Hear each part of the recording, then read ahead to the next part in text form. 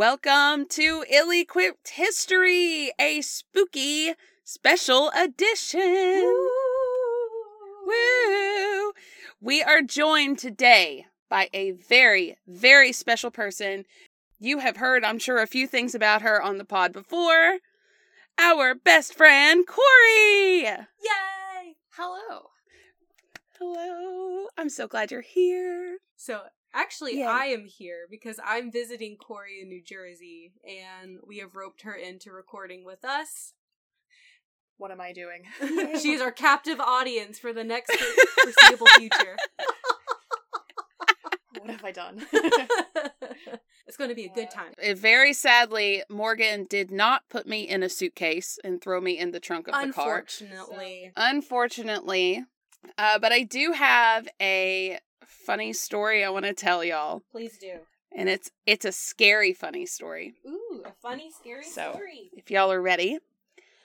Some of y'all might know this. I go to the gym at 5:15 in the morning, so I have to leave my house at 5 a.m. And I am not typically a morning person. I drink coffee while I work out. I'm that kind of person. So I am walking to my car the other morning, and I'm walking away from my back porch, and I'm drinking my coffee, and I'm minding my own business, not in my right state of mind, because I haven't had my Yeti full of coffee yet. And I'm walking, and I see a full person next to my car walking. No. Yes, I see a full person. A full-ass person. And I'm like, you know how there's like, you've got fight or flight? Yeah. I'm the third F, which is freeze. Yes. I stand there. I would end up on one of those murder podcasts so fast. Like, I would be dead as fuck if someone came to attack me. I would stand there and die. But I stopped and I stared, still drinking coffee, and I was like, my heart is racing. And I'm like, this is it. I'm going to die in my own driveway. And then I took another step. I don't know why, but I took another step towards the car. And then I realized that I am having a full-blown panic attack over my own fucking shadow. And I was like, my hands were shaking. My heart was pounding. I was like, Oh my god. So I just got in the car. I was like, this is literally not how I wanted to get my heart rate up this morning. No. Well, I mean, you're probably ready to work out to work off all that adrenaline. I was. But I felt so fucking stupid. Jeez, Emma, you afraid of your own shadow? I told Nick that afternoon, and he was like, great, now my wife's afraid of her own shadow. Like, thanks. Thanks for that. Okay, so how are y'all doing? How's your trip, Morgan? It's so amazing. Corey is a lovely host. We've been doing many fun things, and it's been really great. We've been doing lots of fun stuff. We got fun stuff planned. Some history stuff. Lots of that. I'm so jealous. Should have come and gotten one of my suitcases. I should have. You don't have one big enough for my ass, though. You know that. You can go in the I need trunk. like a crate. You know, I could just sit in the seat. No. You have to go in the trunk. It was trunk. just Jack. I think Jack would scoot over for me. Or he could sit in your lap. That's fine, too. He could. He probably would. He's little. Okay. Are we ready to get into the skit? Let's do it. Let's do it. Corey, are you ready? Yes. Y'all get ready. We're forcing Corey to have lines. So. Okay, here we go. A couple, Mary and James, sit together in their home on Halloween night, watching a horror film.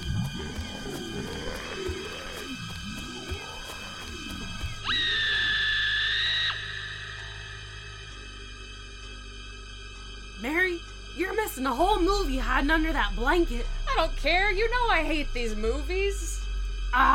Don't be a weenie. It's just a movie. The movie plays on, and there is a slow knock on the front door, followed by the doorbell. James opens the door to find a vampire and a Barbie. Trick or treat! Trick or treat! Get lost, kids. I'm trying to Netflix and chill in here. In the distance, the kids' older siblings see how James treated the kids. About an hour later, the doorbell rings again. James goes over to the door and swings it open, expecting more kids. I don't have any damn candy. Huh? But there was no one. He closed the door again and headed back to the couch. In a flash, the power flickers off. Then slow knocks sounded from the door again. Ah! Don't open it, James! You'll be killed, stabbed, murdered. I can't live alone. I wouldn't be able to afford the mortgage. What? Nothing. Oh no, I'll miss you. Would you quit being so dramatic? James opened the door one more time, already mad when he saw lines of toilet paper hanging from his tree. He stepped onto the porch to see if he could find the culprit, when he was hit in the face with something hard and wet, and then another and another. What the fuck? Are these eggs? Fuck you, dude. No one is a dick to my sister! Yeah, and who says Netflix and chill anymore, boomer? Mary should have left your ass a long time ago! Probably. What? Nothing. This might be an exaggeration of trick-or-treating, but it does have elements of truth. When it comes to tricks and treats, Halloween is king. But how did Halloween come to be the holiday it is today?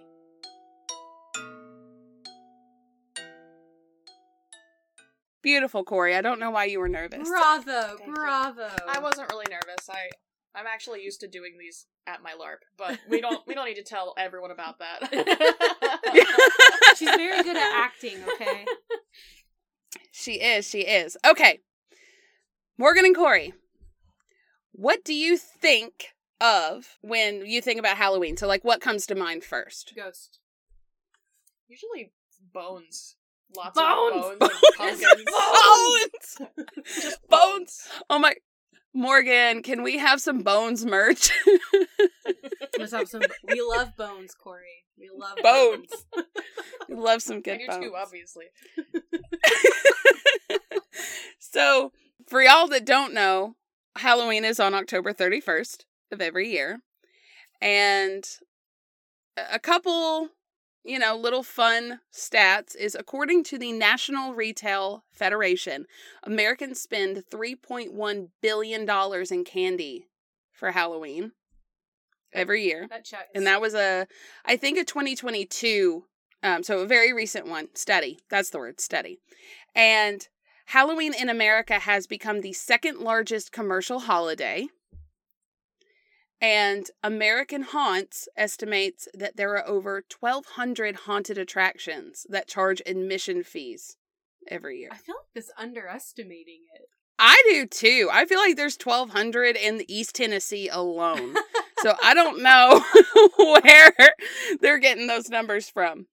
Article written in 1894 in the Christian Work describes the holiday, quote, when witches, evil spirits, and all mischief-brewing sprites went forth on dark and mysterious midnight revels. End quote. I want to go on a dark and mysterious midnight revel, honestly. That sounds Can like we? a great time. It truly does. So, I know, surely to goodness, after our Boston trip, y'all know at least some of the origin stories of Halloween. How familiar are y'all with it? So I have listened to one of my favorite podcasts. Shout out to the Morbid podcast. It's one of my favorites. Mm-hmm. They cover the very early origins of Halloween. So I did learn about it from their episode. Yeah. But cool. I basically just remember some basic facts that they told us in Salem that may or may not be facts because, they really play things up for the tourists there. So you tell me. Was it when we went through the museum that we thought was more museum-y and it turned out to be like a little walking thing with mannequins. Oh yeah, I remember that. And then we thought, like, me and Emily were, like, hypnotized by one mannequin, and we're like, this fucker's moving. And then Corey was like, snap out of it, guys! Just dragging you both through the museum. It's fine. It was trippy. It was so trippy. And that front desk guy was high as shit. Dude, I don't know how so he makes high it through the day. Good for him, though. Bless he was his having heart. a good He time. form a sentence, barely. Thank God that he wasn't a tour guide and that the tour was automated, because... Yeah. Yep. Okay. Back on track. So, origin stories. So, 2,000 plus years ago, the Celtic people were in what is now Ireland, the UK, and northern France, and they celebrated a holiday called Samhain, and it is spelled Samhain. It looks like Samhain. And while doing the research, I don't know how many times I said Samhain in my head while typing it. So if I say that on accident, don't come at me. I know it's Samhain. I'm sorry. I'll come at her for you, don't worry. Okay. Yeah. Corey will. She'll come through the computer. So, and it was celebrated as the midpoint between the fall equinox and the winter solstice. And let's see, Frederick Suppe, S-U-P-P-E, I think that's how you say his name, and an historian specializing in Celtic and medieval history at the Ball State University in Indiana, quotes that all the Celtic peoples conceived of a fundamental dichotomy between light and dark, with the former representing positive, lucky, fruitful values, and the latter representing negative, threatening, destructive values. End quote. It was also their end of year celebration, and it was their biggest celebration other than Beltane, which was in April 30th through May 1st. So what they believed is that they would gather all the harvest in by that date to ensure that the mischievous spirits wouldn't bother the crops after Samhain. Okay, hold on. I think I might have to put my glasses back on. Old lady. And it froze. Oh my gosh, I wish I could take a picture. It froze and you look like a turtle. Oh, an old lady turtle. So, after gathering the last harvest, they would have these giant bonfires with druid priests and pray, and they would start it on October 31st, and then the celebrations would last, I believe, 3 days. And harvest offerings were made to ensure that the entities were placated, so they would be like, here's some corn, leave us the fuck alone, please. And it was seen as the most significant of the 4 quarterly fire festivals. And cattle were sacrificed, and the fire from the community bonfire was taken back to homes to relight each family hearth. So they were like all connected from the same fire. And early texts of Samhain stated that it was a mandatory event that lasted 3 days and 3 nights. They were required to show themselves to the local kings or chieftains, and failure to participate was believed to result in punishment by the gods in the form of illness or death. Okay. I mean, you were made to have a good time, apparently. Right. And, okay, so there was a military aspect. So, holiday thrones were prepared for the commanders of soldiers, and if anyone committed a crime or used a weapon during this time, they were sentenced to death. Death. Straight up. Very extreme. It is very extreme. You can't kill anyone, but we can kill you. Exactly. How dare you use a weapon? We're going to use a weapon against you now. Right. Oh my gosh, I'm just imagining this never-ending chain of like, now you used a weapon, now you're put to death, now you used a weapon, now you're put to death. And everyone dies. The whole town. Gone. Then they just push someone off a cliff and it ends the cycle. Oh no. He tripped. I don't know. Break the cycle. Some documents mention 6 days of excess drinking and feasts. That sounds like a good time. You know, I re-listened to the beer episode, and maybe that's what they were using those big troughs of beer for. Maybe. Honestly. Drinking in excess, that sounds right. That's what they were doing. So the Celts believed that the barrier that separates the physical and the spiritual world was breachable on this day. So ghosts could come and go, and so could things like fairies and other monsters. And we're not talking like Tinkerbell little fairies. We're talking like mischievous fairies. The ones you don't want to mess. No, you do not. Don't make deals with any of the fae at all. Please don't. So it was expected that ancestors would cross over during this time, and the Celts would dress up as animals and monsters so the fairies wouldn't be tempted to kidnap them. All right. Yes. Let's see. They would leave offerings outside the villages for the fairies. So I guess like, here, take our shit and go. And some of the monsters were very specific. There were shape-shifting creatures called the puka that receives harvest offerings from the fields. There was the Lady Gwyn, that is a headless woman dressed in all white that is accompanied by a black pig that chases people who wander at night. No, thank you. Yeah. Dullahan were impish creatures. They appeared as headless men riding flame-eyed horses, and they carried their own heads. Oh, that sounds familiar. It does, doesn't it? And they are a death omen for whoever encounters them. Sounds about right. That does sound very familiar, doesn't it? You know, one of the things we could have gone to see while you're up here, Morgan, is Sleepy Hollow's not too far. Just saying. That's really cool.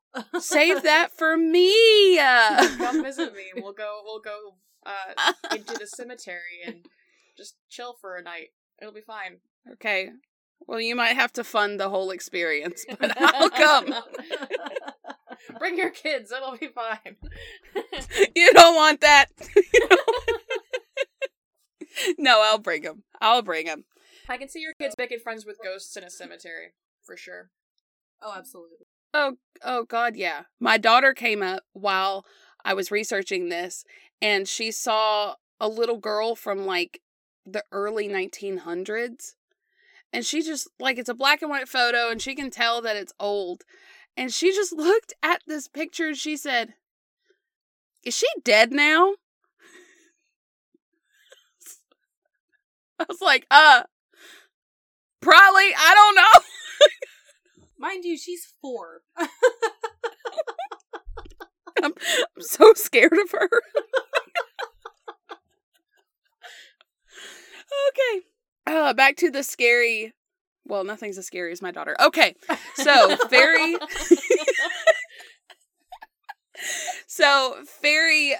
hosts haunt Samhain and would kidnap people. And Slaugh, Sluagh, slow? Sure. Anyway, would enter houses from the west and steal souls. Mm. I don't know how to prevent that. Do you just lock up all the doors and windows on the west? I don't know. I guess just hope you're Can lucky. they enter from the east? I don't know. So, during the Middle Ages, more personal fires started to become more popular as opposed to the community fires. And the reason behind that was to protect the families from the fairies and witches. So I guess they didn't want to travel as far to the community fires and leave their stuff unattended.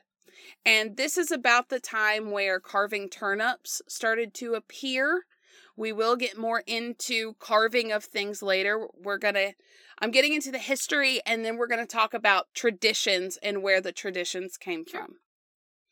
So, in Wales, men would throw burning wood at each other as a game. Oh, yeah. And set off fireworks. And that is the most man thing I have ever heard. I was literally just saying, that's the most man thing I've ever, like, let's just throw pieces of wood at each other that are on fire. I think we've reached it. I think this is peak toxic masculinity, y'all. Like, Yeah. this might be it. It just reminds me of the time that when I was in high school, my brother and I used to shoot bottle rockets at each other because we were just dumb. And one went into my parents' boat, and we thought we were going to blow up the boat. It was not good. Yeah. Oh, God, where were we? Men throwing wood at each other. Oh, yep. So that was in Wales, the men throwing wood at each other. But in northern England, men would parade around with noisemakers. So it's the 360.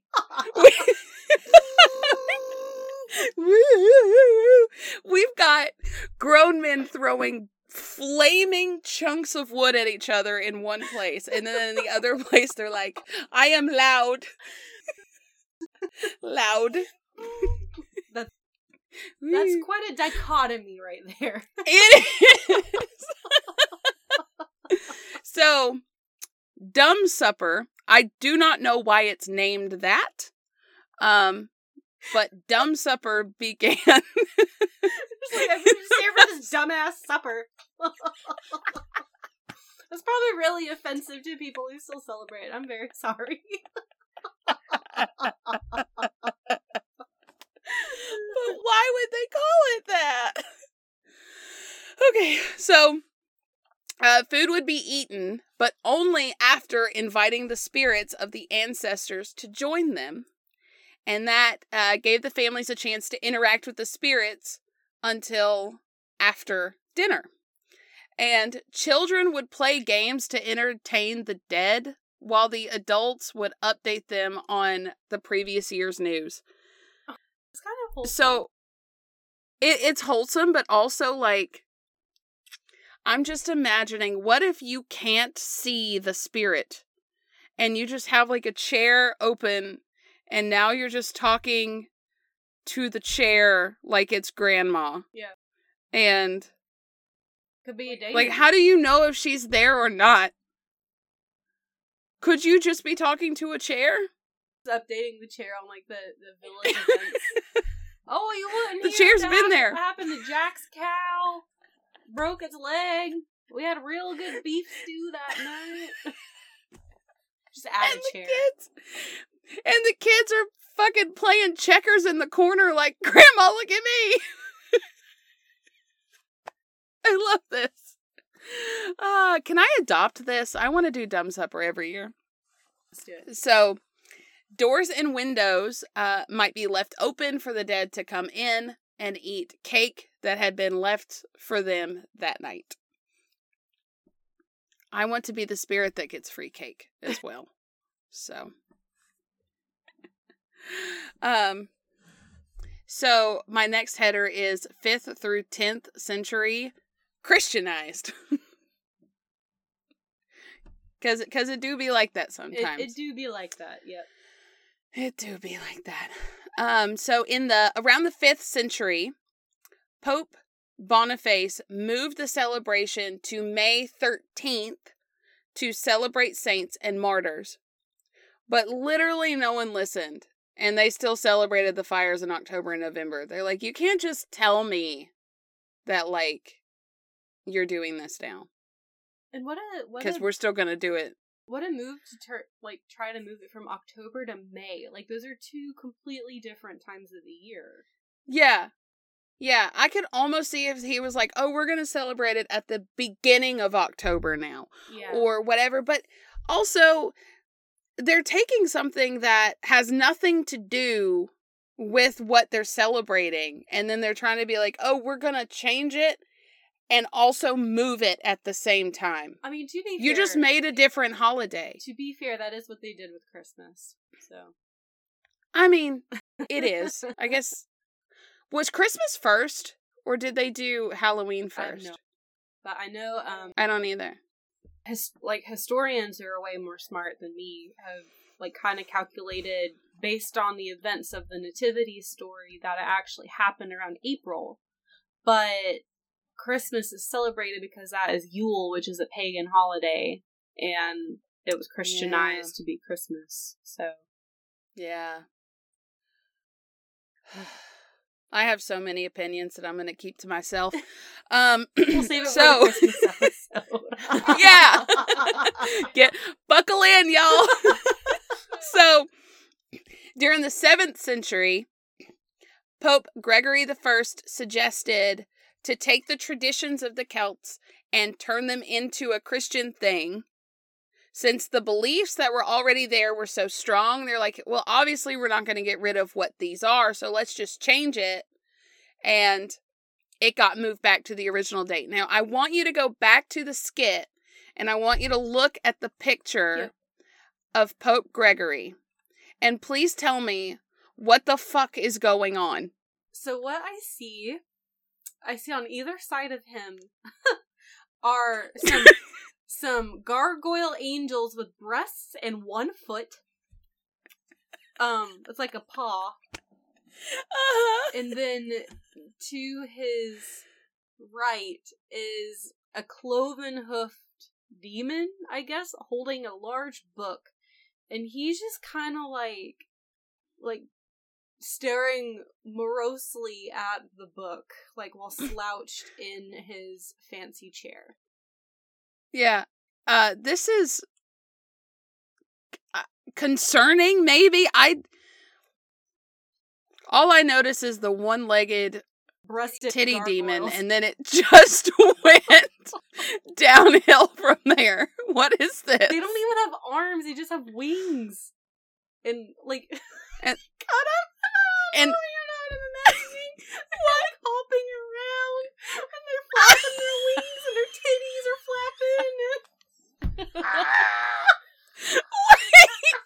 Wait, what if they fall over? How do they get back up? They gotta flap their wings like chickens. Do they just do the worm until someone helps? The only place to grab them is around their titties. They don't have a stomach. They don't have hips. It goes from breast to foot. Oh yeah, their abs are a kneecap.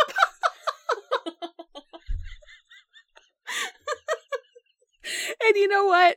His facial expression sums up his existence pretty well. He just does not look happy to be here. No, he does not. I like your caption. What the fuck is happening here? Oh, man. Okay. Whew. So that guy was like, we're going to steal all the Celt shit and turn it into Christian shit. So, and I mean that no offense to either of those. So by the 9th century, the Christian influence had spread into the Celtic lands, where it gradually really started taking over the older rites. And in 1000 AD, or CE, the church officially named November the 2nd All Souls Day as the day to honor the dead. And this is after November 1st was named All Saints Day. So now we have Samhain on October 31st, All Saints Day, and then All Souls Day. But the traditions of the Celts never truly died out. It was just too ingrained. And I feel like they were so connected with the earth and stuff. Nothing was literally nothing was going to take that away from them. It might have changed a lot, but you know, the basis was still there. So All Saints' Day celebration was also known as All Hallows or All Hallowmas, derived from the Middle English word for All Saints' Day, which is All Hallowmas, with a M-E-S-S-E at the end, All Hallowmas. And this is when Samhain started to be called All Hallows Eve. And All Hallows Eve, over the centuries, just morphed into Halloween. Ta-da. Fancy word stuff. Words. Yes. However words morphed, it happened. So, over the centuries, the 3 days, Samhain, All Saints' Days, and All Souls' Day, morphed into like one holiday celebrated by the public on October 31st. So they just celebrated on the first day, and they just kind of did all the things. Making, the biggest changes happened in America in the, like, 19th century. We'll get into that in a little bit as well. Okay. So, the Catholic Church still celebrates All Saints and All Souls Days, and the Celtic people and Wicca are bringing the traditional ways of Samhain back. And let's see. There has been a resurgence of more traditional celebration, like I just said, of Samhain starting in the 1980s, thanks to the growing population of the Wicca. And let's see. So the celebrations take on the aspects of both modern Halloween and the more traditional practices typically. And they're there to honor nature and the ancestors. And then Wiccan traditions were actually thrown in there as well. So, let's see. Okay, so a festival is held on October 31st to celebrate the dead. Usually includes a bonfire and dance. And apparently American pagans hold celebrations called witches' balls in proximity to Samhain. May I join? I want to go to a ball. It does sound like a great time. Sign me up. Yeah. So, you ready to get into some traditions? Traditions. And where they came from. Yeah. So, first off, trick-or-treating. And some of these are going to mesh a little bit together. You're going to see a lot of them were like morphing and inspiring other things at the same time. So, okay. In the Middle Ages, some people started dressing up as ghosts and demons and other malevolent creatures and performing antics or tricks in exchange for food or drink. And this was referred to as mumming. I don't know why mumming. Okay. Mum's the word. So, in the 9th century, in England and Ireland, during All Saints' Day and All Souls' Day celebrations, some of the poorer citizens would visit the homes of the wealthier people and receive pastries called soul cakes in exchange for their prayers of the wealthy homeowners' dead relatives. So I guess the homeowners didn't think they had enough prayers for their ancestors, so they were just bribing other people to pray for them. That's funny. Because why not? Why not? And this was known as souling. And they're so creative with these names. Mumming, souling. I know. Mumming, souling. Sounds like things the Grim Reaper would do. And the practice was soon taken up by children who would go door to door and get gifts ranging from food, money, and even ale. Because like we said in the beer episode, everyone was drunk. Even children. Everyone. Yes. Mostly the children. They had to get through the days. Okay. And they needed those vitamins to grow healthy, okay? Beer back then was today's Pedialyte. Leave them alone. Okay, so although it is unknown exactly where the phrase trick or treat came from, it had been firmly established in American pop culture by 1951, when trick-or-treating was depicted in the Peanuts comic strip. And in 1952, Disney made a cartoon called Trick or Treat, featuring Donald Duck and his nephews Huey, Dewey, and Louie.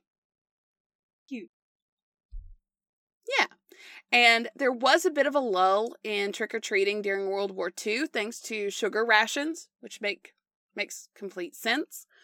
And after World War II, and since the candy companies were no longer held back due to the sugar rations, they started to capitalize on the baby boom in the years following the war. And this is where we see the emergence of Halloween commercials and other advertisements specifically targeted for Halloween candy and trick-or-treating, so on and so forth, stuff like that. Okay, this one's probably my favorite. Carving jack-o'-lanterns. Yeah. Yeah! I love carving jack-o'-lanterns. The kids have been begging me to do it. My daughter actually cried because I threw away her pumpkin from last year. Oh my gosh. She cried last week about it. Like, she didn't think about it for a whole solid 12 months. And then was like, where's my Halloween pumpkin? And I'm like, I threw it in the woods for the deer to eat. And she was like, why would you do that? Last year! Your kids have a memory that is rock solid. It is, seriously. I don't even remember what I did for Halloween last year. Like, just in general. And she remembers her pumpkin that she carved. Yeah, she was very upset about it. Okay, so now jack-o'-lanterns, before I get into the story, the legend behind the jack-o'-lantern, carving scary faces out of vegetables. That's the word. That is a word, vegetables. Goes back to the original Celtic days to scare off, because they would like carve scary faces in like turnips and shit and hang them up to scare off the fairies and such. If I would quit hitting the table, that would be great. So let's see. Soup. The soup man quotes again that, quote, the jack-o'-lantern customs consists of placing fire, which imitates the good magic of the sun, inside a hollowed-out vegetable representing the harvest. It was done in hopes that the good magic will help to preserve the harvested food through the dark half of the year until the next growing season could replenish the community's food stocks. So that, and yeah. And in the 19th century, so in the 1800s in Ireland and Scotland, an Irish myth about a man named Stingy Jack who tricked the devil and was forced to roam the earth while only burning coal in a carved turnip to light his way. So, how did Stingy Jack get, damned to roam the earth? Well, let me tell you. The devil came to Jack one day and was like, bruh, it's time for you to go, my dude. Like, it's time. You did. And Jack was like, nah, I don't want to. Can I at least have another beer first? will you have a beer with me? And the devil was like, fucking fine. Sure. I'll have a beer with you. And so Jack invited the devil to have a drink with him, but he didn't want to pay for it. So he convinced the devil to turn into a coin so Jack could pay for the beer with the devil coin. But instead of paying for the beers, Jack put the coin in his pocket next to a silver cross that prevented the devil from changing back into his original form. Jack was like, all right, dude, if you leave me alone for 1 year, and if I died, you cannot collect my soul, I will let you back out. And the devil's like, bet. So, the next year, like clockwork, the devil showed back up and was like, your year's up, my dude. And Jack was like, man, I just really want a piece of that fruit up there in that tree. So, do you care to climb up there and get me a piece of fruit? And the devil was like, if it makes you shut up, sure. So, devil climbed the tree. And Jack, like, carved a cross in the trunk of the tree real quick so the devil couldn't get back down. So he tricked him twice. And then Jack made another deal with the devil, which don't do that. Don't do that. To not bother him for another 10 years. Why he didn't ask for 10 years the first time, I don't know. Did he think he only had a year left? I'm not sure. He was probably drunk. So, unfortunately, Jack did die soon after. And apparently, God didn't want him in heaven. Because, yeah. And the devil kept his word by not claiming his soul. And also wouldn't allow him to go to hell either. So now he's stuck in limbo. So instead, the devil sent Jack off into the dark night with only one burning coal to light his way. And Jack then put that coal into one of the carved out turnips that he found. And apparently has been roaming the earth ever since. Just because. So, just because. And I have actually heard the story before. And it was on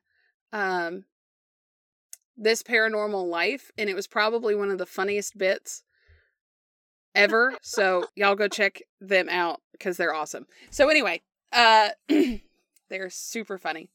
And in, so people found out about Stingy Jack, and then they began to carve scary faces into turnips and potatoes and place them in their windowsills to scare off Stingy Jack and other evil spirits. And when the immigrants came to America due to the potato famine, they figured out that the native pumpkins worked really well as jack-o'-lanterns. I don't know if if Jack is just really, like, charismatic, or if the devil is a sap. Because I cannot believe he was tricked by a human being twice. Man, the devil must be so bored. I mean, he probably shows up and they're like, please don't take me. And then this one guy's just like, you want a beer? And he's like, yeah, dude, I do, actually. Yeah. And he kept to his word. Like, that's another thing I wouldn't expect the devil to do is like, sure, I'm not going to just drag you immediately down to hell after you free me. Yeah. I will wait a year because you got me. Yeah. But it really reaffirms what your previous statement. Everyone was drinking beer, even the devil. Like, all of them. Even the devil. You know, the devil plays by the rules, and I think we should all keep that in mind. So next time he shows up, we could probably trick him up a tree. I don't know why he didn't just jump from a tree branch. Rule. Yeah. Yeah. Yeah, he was making his own rules. I want you to go back to Pope What the Fuck. Yeah. And scroll down one. And I want you to look how creepy that is. Those are absolutely terrifying costumes. Like, even their buckets are scary. Yeah. I don't know what year that's from, but it makes me want to cry. They look like Leatherface. Well, traditionally, they were made out of, like, animal skins. Oh, I hate it. So literally. Oh, how... That would smell. The eyes. Like, it looks like they were, like, the animal's eyes or something. Oh, that's so... Look away. Okay. Like, this one is, like, this is pretty creepy. The little one with, like, the human-looking face. Like, that's really creepy. But the one on the right looks downright, like, from a horror movie. The one on the right looks like it should be turned into a cartoon and put into a Tim Burton movie. Very Oogie Boogie. Yeah. But way, way scarier than the Oogie Boogie. If I wore that and I walked past a mirror, I think I might pee. I could not.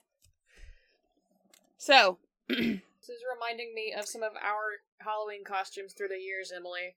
Like, I know, I was thinking about posting some of them. Y'all might get lucky if I find some of these pictures. I was thinking of Truck Stop Betty. You don't have to. You make me want to do the voice. I haven't done the voice yet on the pod. We did tell the listeners that they're lucky. They get to hear Truck Stop Betty. She takes a drink. Summons Betty from beyond. Welcome to the truck stop. Y'all ladies want some coffee? I've got some eggs cooking. The fucking cook left, though, so I've been cooking it all. This place is a shithole.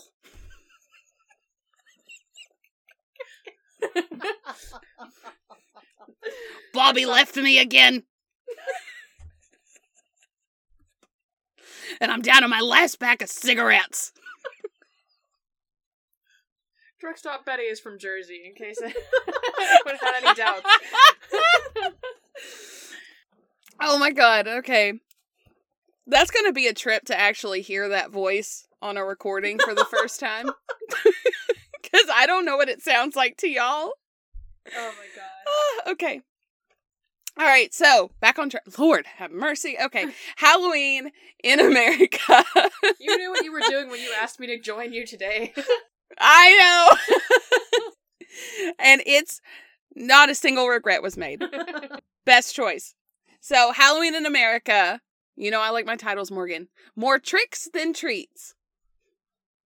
So, in most of the United States, Halloween wasn't very popular because America was mostly Protestant at one point. I mean, and we're talking like before potato famine, like probably 1700s-ish.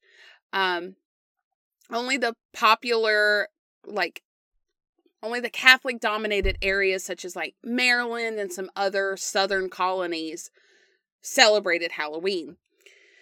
And in the mid-19th century, the new immigrants, like I said, the Irish coming from fleeing the potato famine, helped popularize Halloween. And when they came over here, they brought their traditions from their homelands, which included pulling pranks on their neighbors. And these pranks would range from innocent to you're just straight up vandalizing things and beating people up. So it was common for these tricks to include putting farmers' wagons and livestock on barn roofs. How? I don't know. I was like, the calculus mean, like, how? How? Like the 1800s. They didn't have cranes. I don't know. They would uproot vegetables from gardens and they would tip over outhouses, whether they were occupied or not. That's just rude. Which is kind of funny. I know, it's so rude. Also, don't waste the food. Don't uproot the vegetables. Yeah. someone worked hard to grow that. Yeah. And in some regions, so many gates were taken off hinges to allow livestock to roam free that it got nicknamed Gate Night. Yeah, but also you're letting people's livestock out. Don't do that. No. Don't do that. Like, so a good prank does not involve harm or like suffering upon the other person. Like, the other person should be able to laugh if it's a good prank. And if someone has to create so much extra work for a prank, it's not a prank, it's just being cruel. Yeah. Just say. Yeah. Also, some of those gates or whatever were keeping, like, I don't know, maybe coyotes or other things away from the livestock that could harm the livestock. Right. So, by the early 20th century, vandalism, physical assaults, and acts of violence became more common. And I've got some examples here. So, in one area, a teetotaling Protestant minister in Ohio awoke after one Halloween to discover his front porch decorated with beer signs and towering pyramids of beer kegs. Which is funny.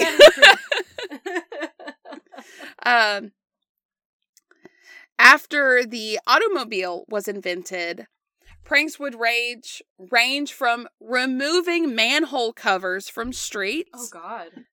Deflating tires, and erecting fake detour signs to confuse drivers. Oh, no.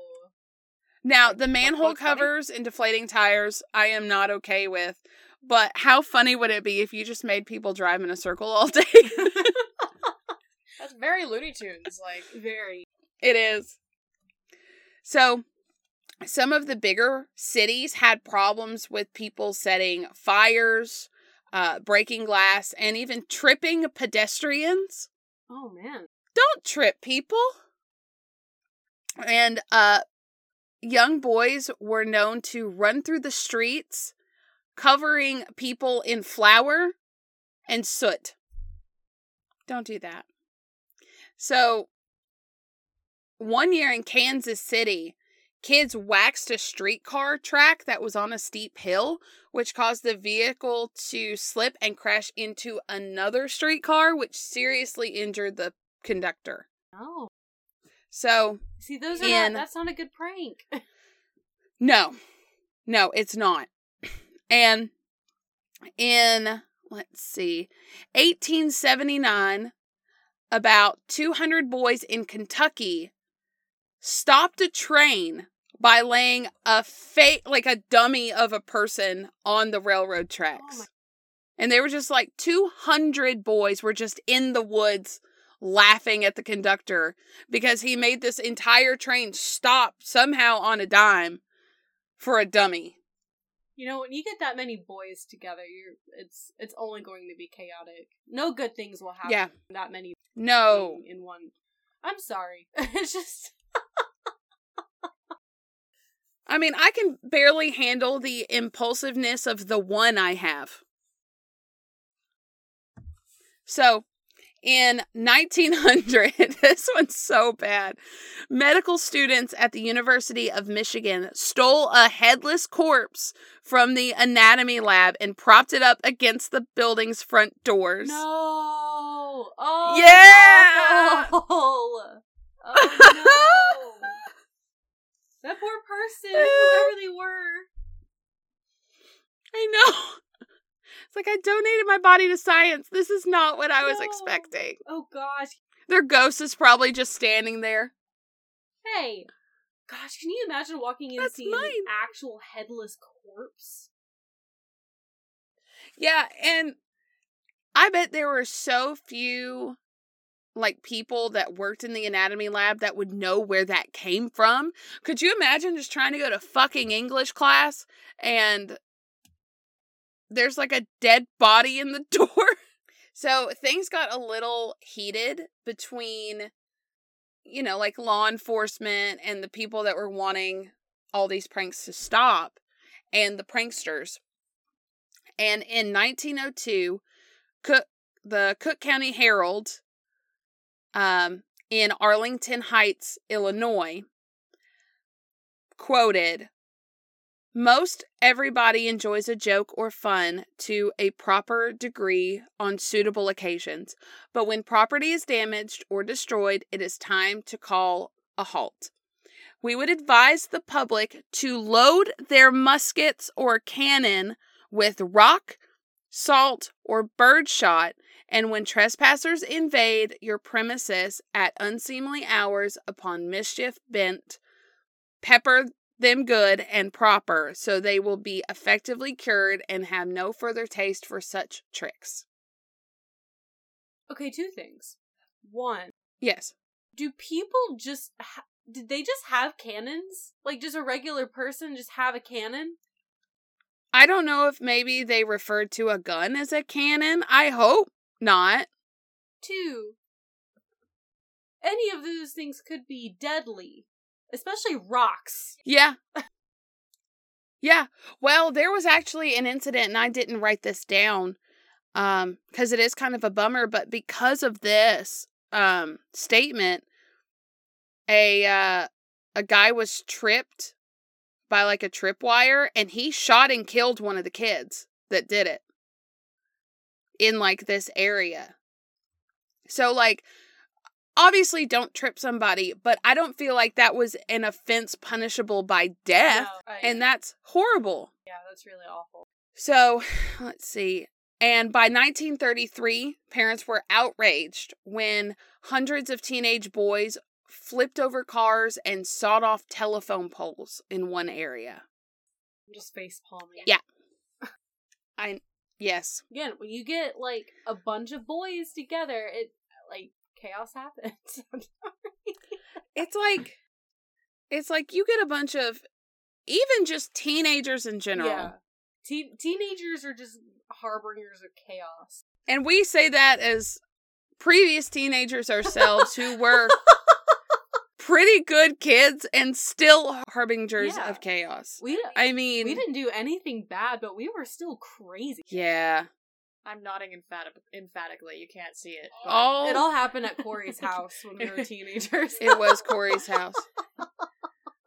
It also happened in the Nugget, my Jeep that I could move the steering wheel while driving down the road. Yeah. Didn't even Not need the safe. key to start. No, people just would move it. Yeah. Yeah. Yeah. Man, those were good times. They were good times. So, kids in the Midwest and the East Coast moved the tricks to the night before Halloween because, like I'm going to get into this next section, more organized stuff started happening. So the kids wanted to trick and treat. They wanted to have their cake and eat it too.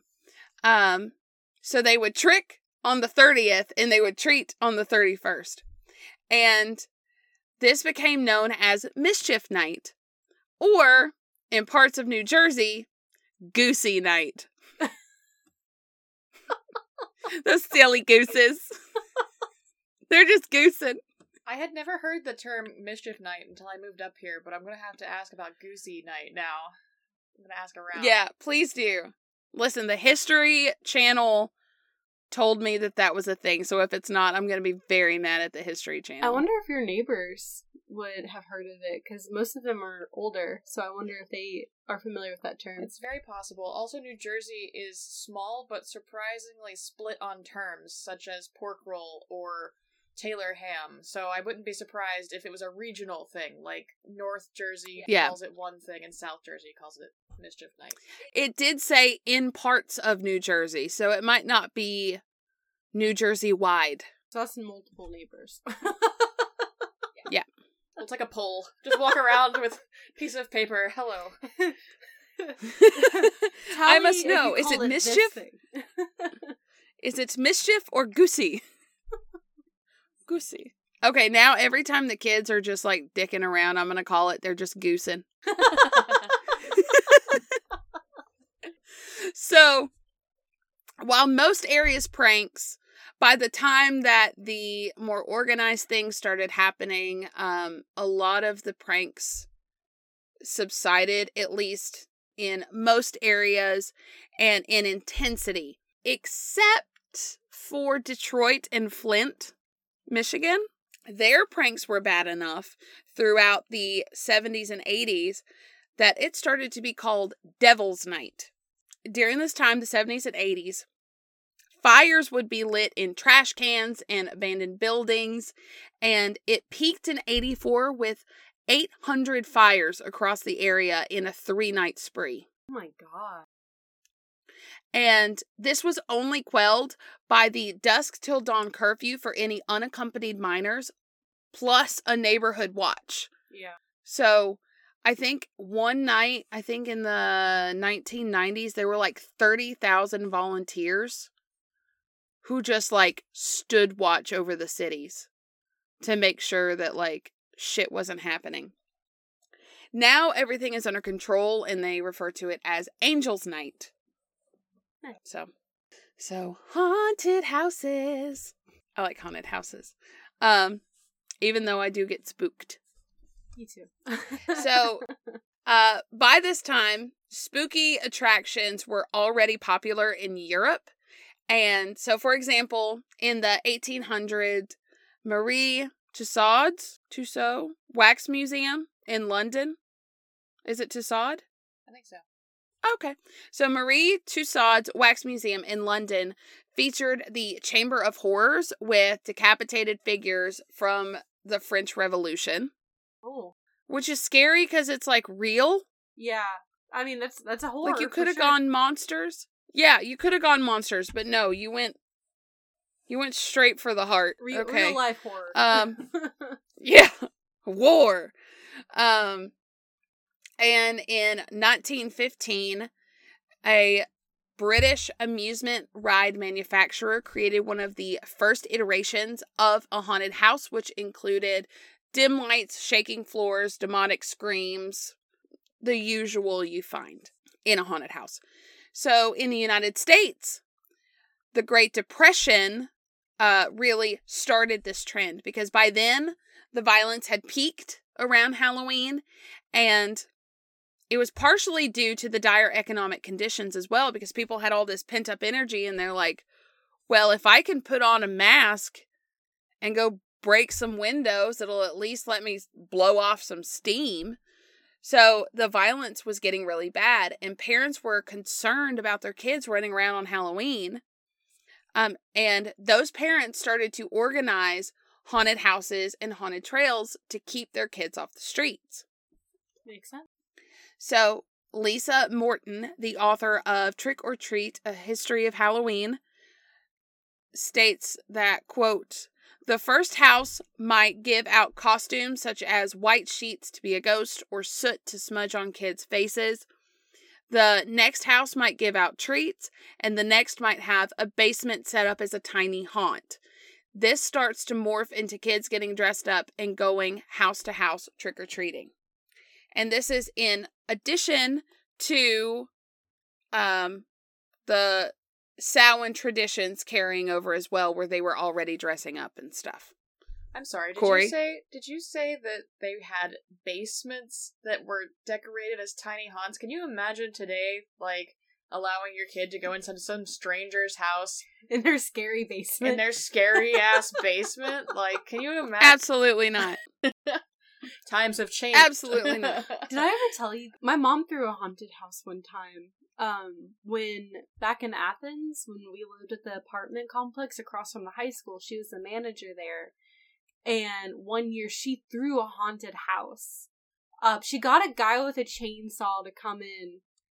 And like we had like so it was very short. It was like 3 rooms, but like there was all the kids that lived in the apartment complex there, and they like had all these foods that we would like touch and stuff, like spaghetti is like full of worms. Ew. And grapes, like peeled grapes were eyeballs and stuff, and it was all dark, and they were like, feel the eyeballs and the worms and all this stuff.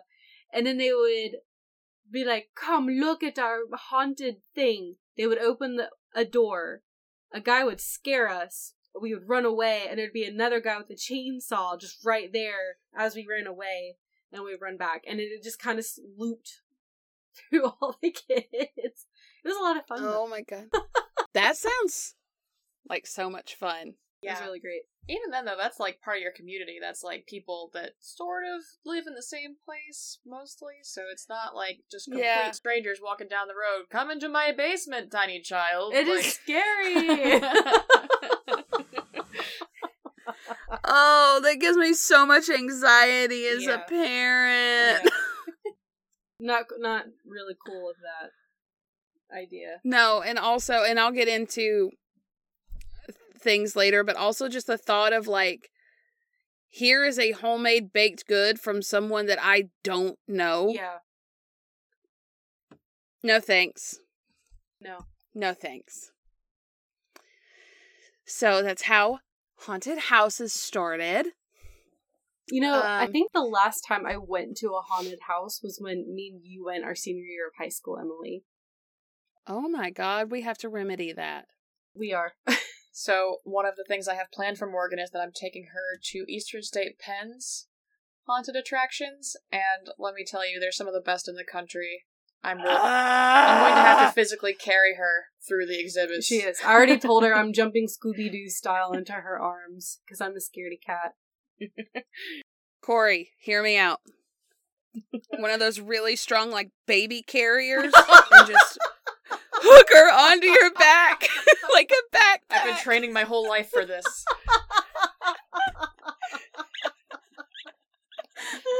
It's perfect. It's a flawless thing. I mean, if she passes out, she's already up there.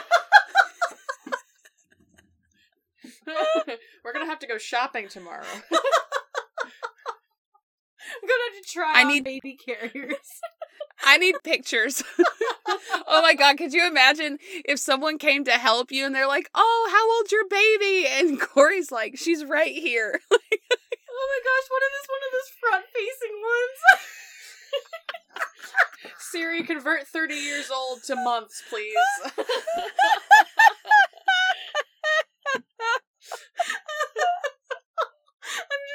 Oh my god. You just dangling from your chest as you walk around, lugging me around, and we're like chest to chest. Just like hearing it. We'd probably scare the actors at that point. I have tears in my eyes. Oh my god. It hurts to laugh.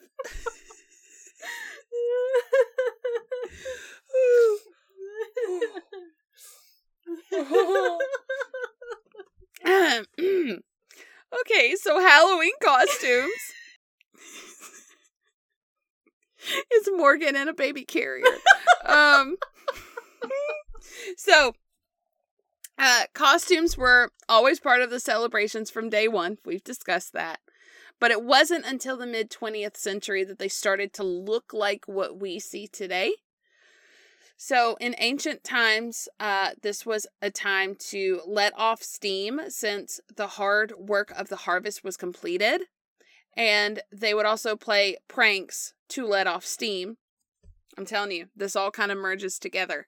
So in Scotland, a group of young men were called geysers because they wore disguises. And they would put on the disguise and then go around tricking people. And the disguises were mainly for making sure their identity wasn't known. And this kind of started the tradition, and then it morphed a million times until we got to what we have today. So, before the 1950s, the goal was just to look super creepy and conceal your identity, but not look like really any specific thing. Kind of like how we saw the creepy characters. And you can scroll down one more in the skit. God. And you'll see some more creepy things. And that's 1929. I'm gonna be honest, this looks like it could be a racist caricature right here. I don't know. I think all of these... I was kind of thinking that about the pumpkins on the previous one. Yeah.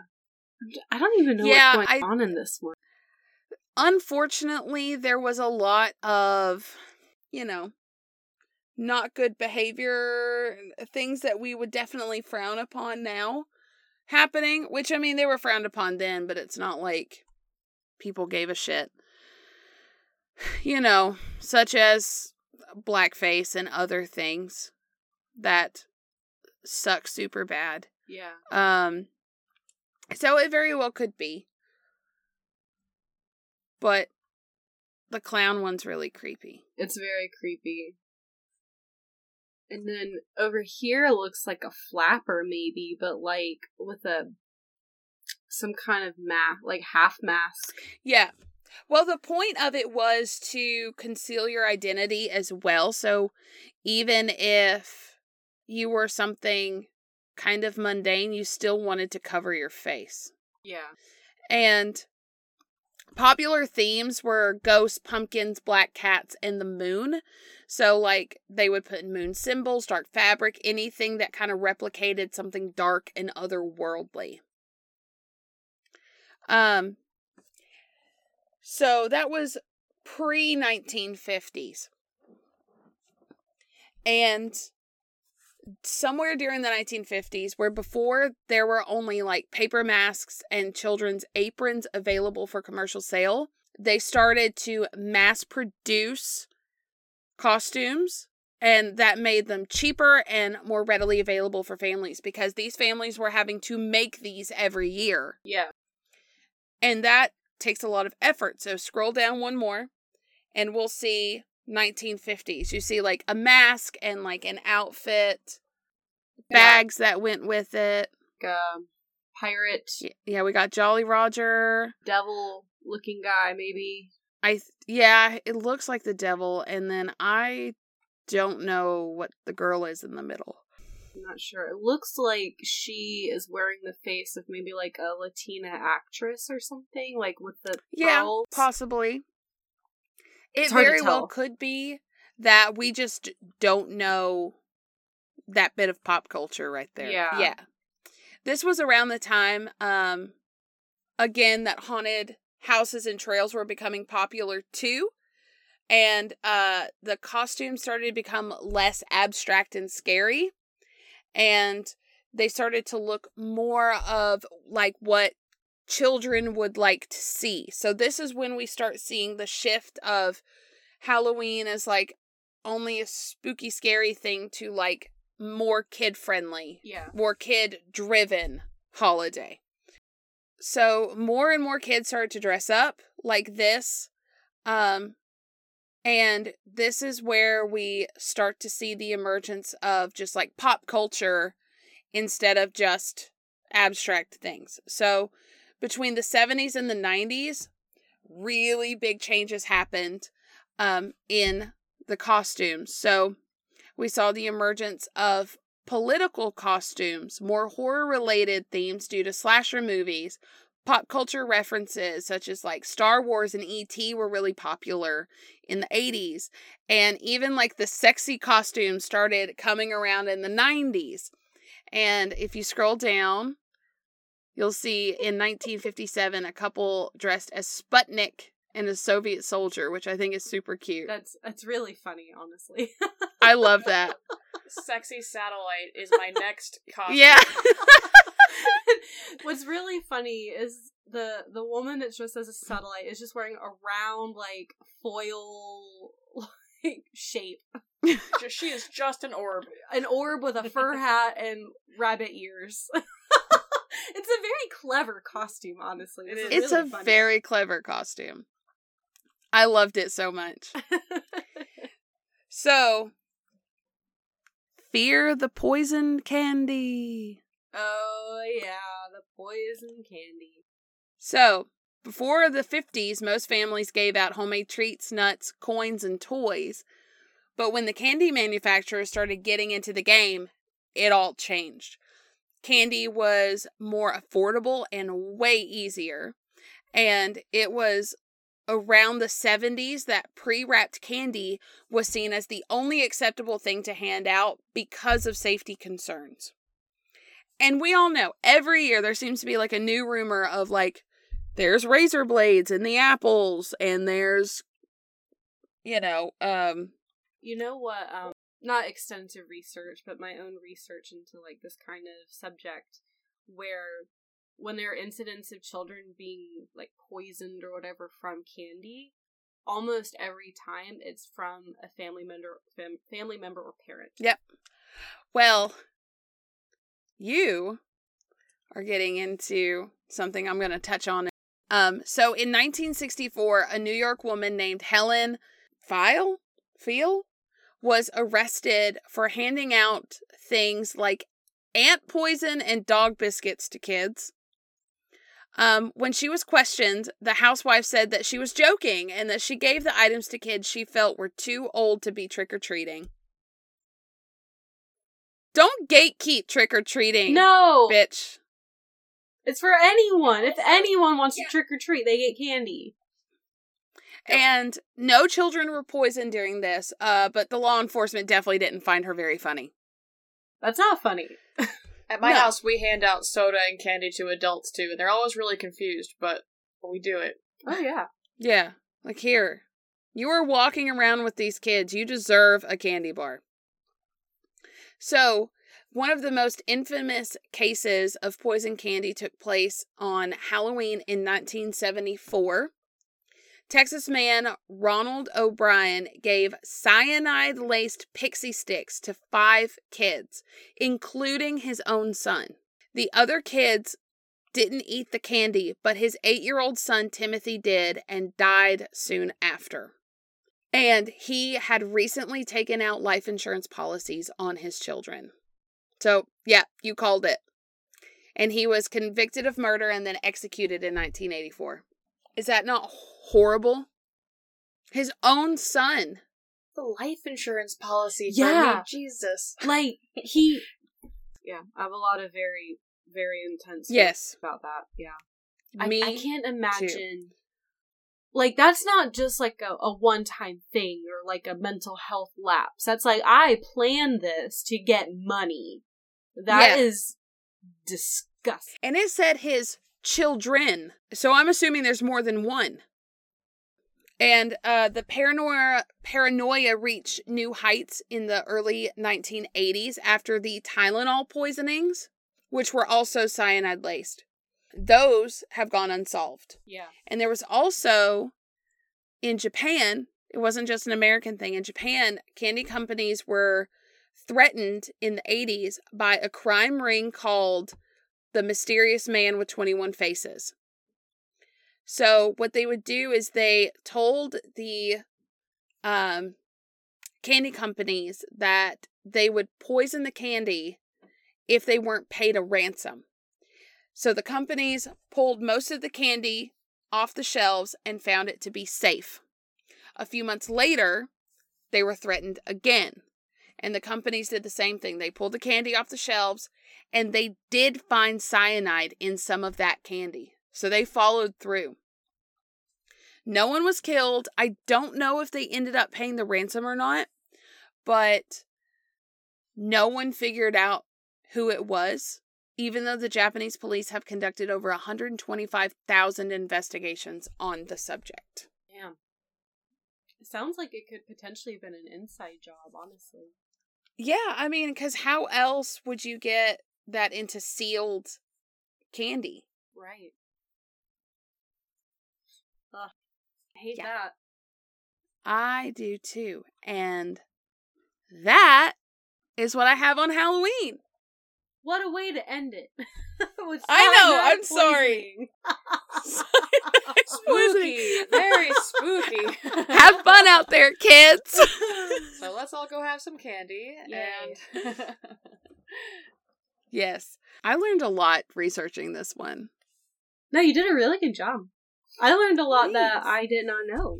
I knew a lot about like the Samhain like origins of Halloween, but not how it evolved over time. So that's really neat. Yeah. Because it is kind of weird to think about, how did we go from like dancing around bonfires and drinking too much and lighting hearths and sacrificing cows to this? Yeah. Whatever your modern day Halloween celebrations are. Yeah. Yeah. But it was fun. Yeah, good job. Thanks. Corey, I'm glad you were here. Yeah. I was happy to be here. Halloween's my favorite. Question for you guys. What is your favorite Halloween candy? Oh, Reese's. I actually don't like candy very much. Please don't burn me at the stake for that one. But like, I've never really liked candy. Emily knows this about me. Morgan knows this about me. But like, yeah, Reese's though, yeah, I could eat. That. They hit different. They hit different. And gummy bears. I don't know. Gummies in general. I like gummies. Ooh, I like gummies too. I like Skittles. I like Reese's. I like Mounds and Almond Joys. And she just keeps going. Emily likes candy. And we're just here for the next hour and a half. Yeah. I love I'm trying to think of like what's peak, and I don't, probably any of those. Yeah. I like the little bite-sized Twizzlers. They only come out at Halloween. Oh, and yeah. I will get a stomach ache. Like, I went and bought Halloween candy the other day for the house because we were having guests over for the next little while. Yeah. And I was like, I'll buy some Halloween candies. Whenever guests come over, they can have some. And I picked out all the Twizzlers. And I kept them in a secret space so Kyle couldn't eat them, and I ate them all. Not at once. I space it out over a couple weeks, but... Can I have an unpopular opinion? I don't like Twizzlers. They're my favorite. I don't That probably like... makes me really lame. They're too, like... Are they cherry flavored? I think so. Like, the traditional Twizzlers are. See, that's why I don't like cherry flavored things. I like cherries, I just don't like the cherry flavoring. Yeah. That's fair. That's fair. Yeah. I like chocolate. I like Twix and Snickers. Milky Way. Three Musketeers. I just want like a compilation of Emily saying off every name of candy she can think of. Oh, yeah, Three Musketeers. The nougat. I like the little SpongeBob Krabby Patty gummies. You're keeping up with the latest candy trends? Are you serious? Oh my god. Yeah. I thought my sweet tooth had gone away, but I just realized that it hasn't. I don't think it'll ever go away, Emma. I'm sorry. No. I mean, my maiden name was Baker, so like I live for sweets. Well, happy right before Halloween, everybody. Yeah. Halloween on was it Monday or Tuesday? Tuesday. I hope everyone has a safe Halloween, a fun Halloween. Drink if you want to. Or eat don't nachos. If you don't. Or eat nachos. I hope you have lots of Halloween nachos. Get lots of candy, dress up, have fun. I see it as a time of year to just be as ridiculous as you want to be. Yes. Who's going to stop you? As long as you don't hurt anyone else. Do whatever you want. Yes. Do tricks that don't involve vandalism or harming other people. Or just making their lives worse. Yeah. And I look forward to seeing pictures of Morgan in a baby carrier on Corey. You'll be the first to see the pics, Emma. Thank you. Thank you. I appreciate that. You guys are welcome. Yeah, oh gosh. Subscribe we have to a Patreon TikTok to now. See Morgan in a baby carrier. That is going to be the best bonus content I've ever seen. Okay, so yeah, I almost forgot to do all the damn sign-offs. Okay, yes. So email us with your suggestions at ill-equippedhistory@gmail.com. Find us on Instagram and Facebook, Ill-Equipped History. We have a TikTok now. By the time this comes out, we'll have had it for a couple weeks, so go find us on that. Finally figured it out, you guys.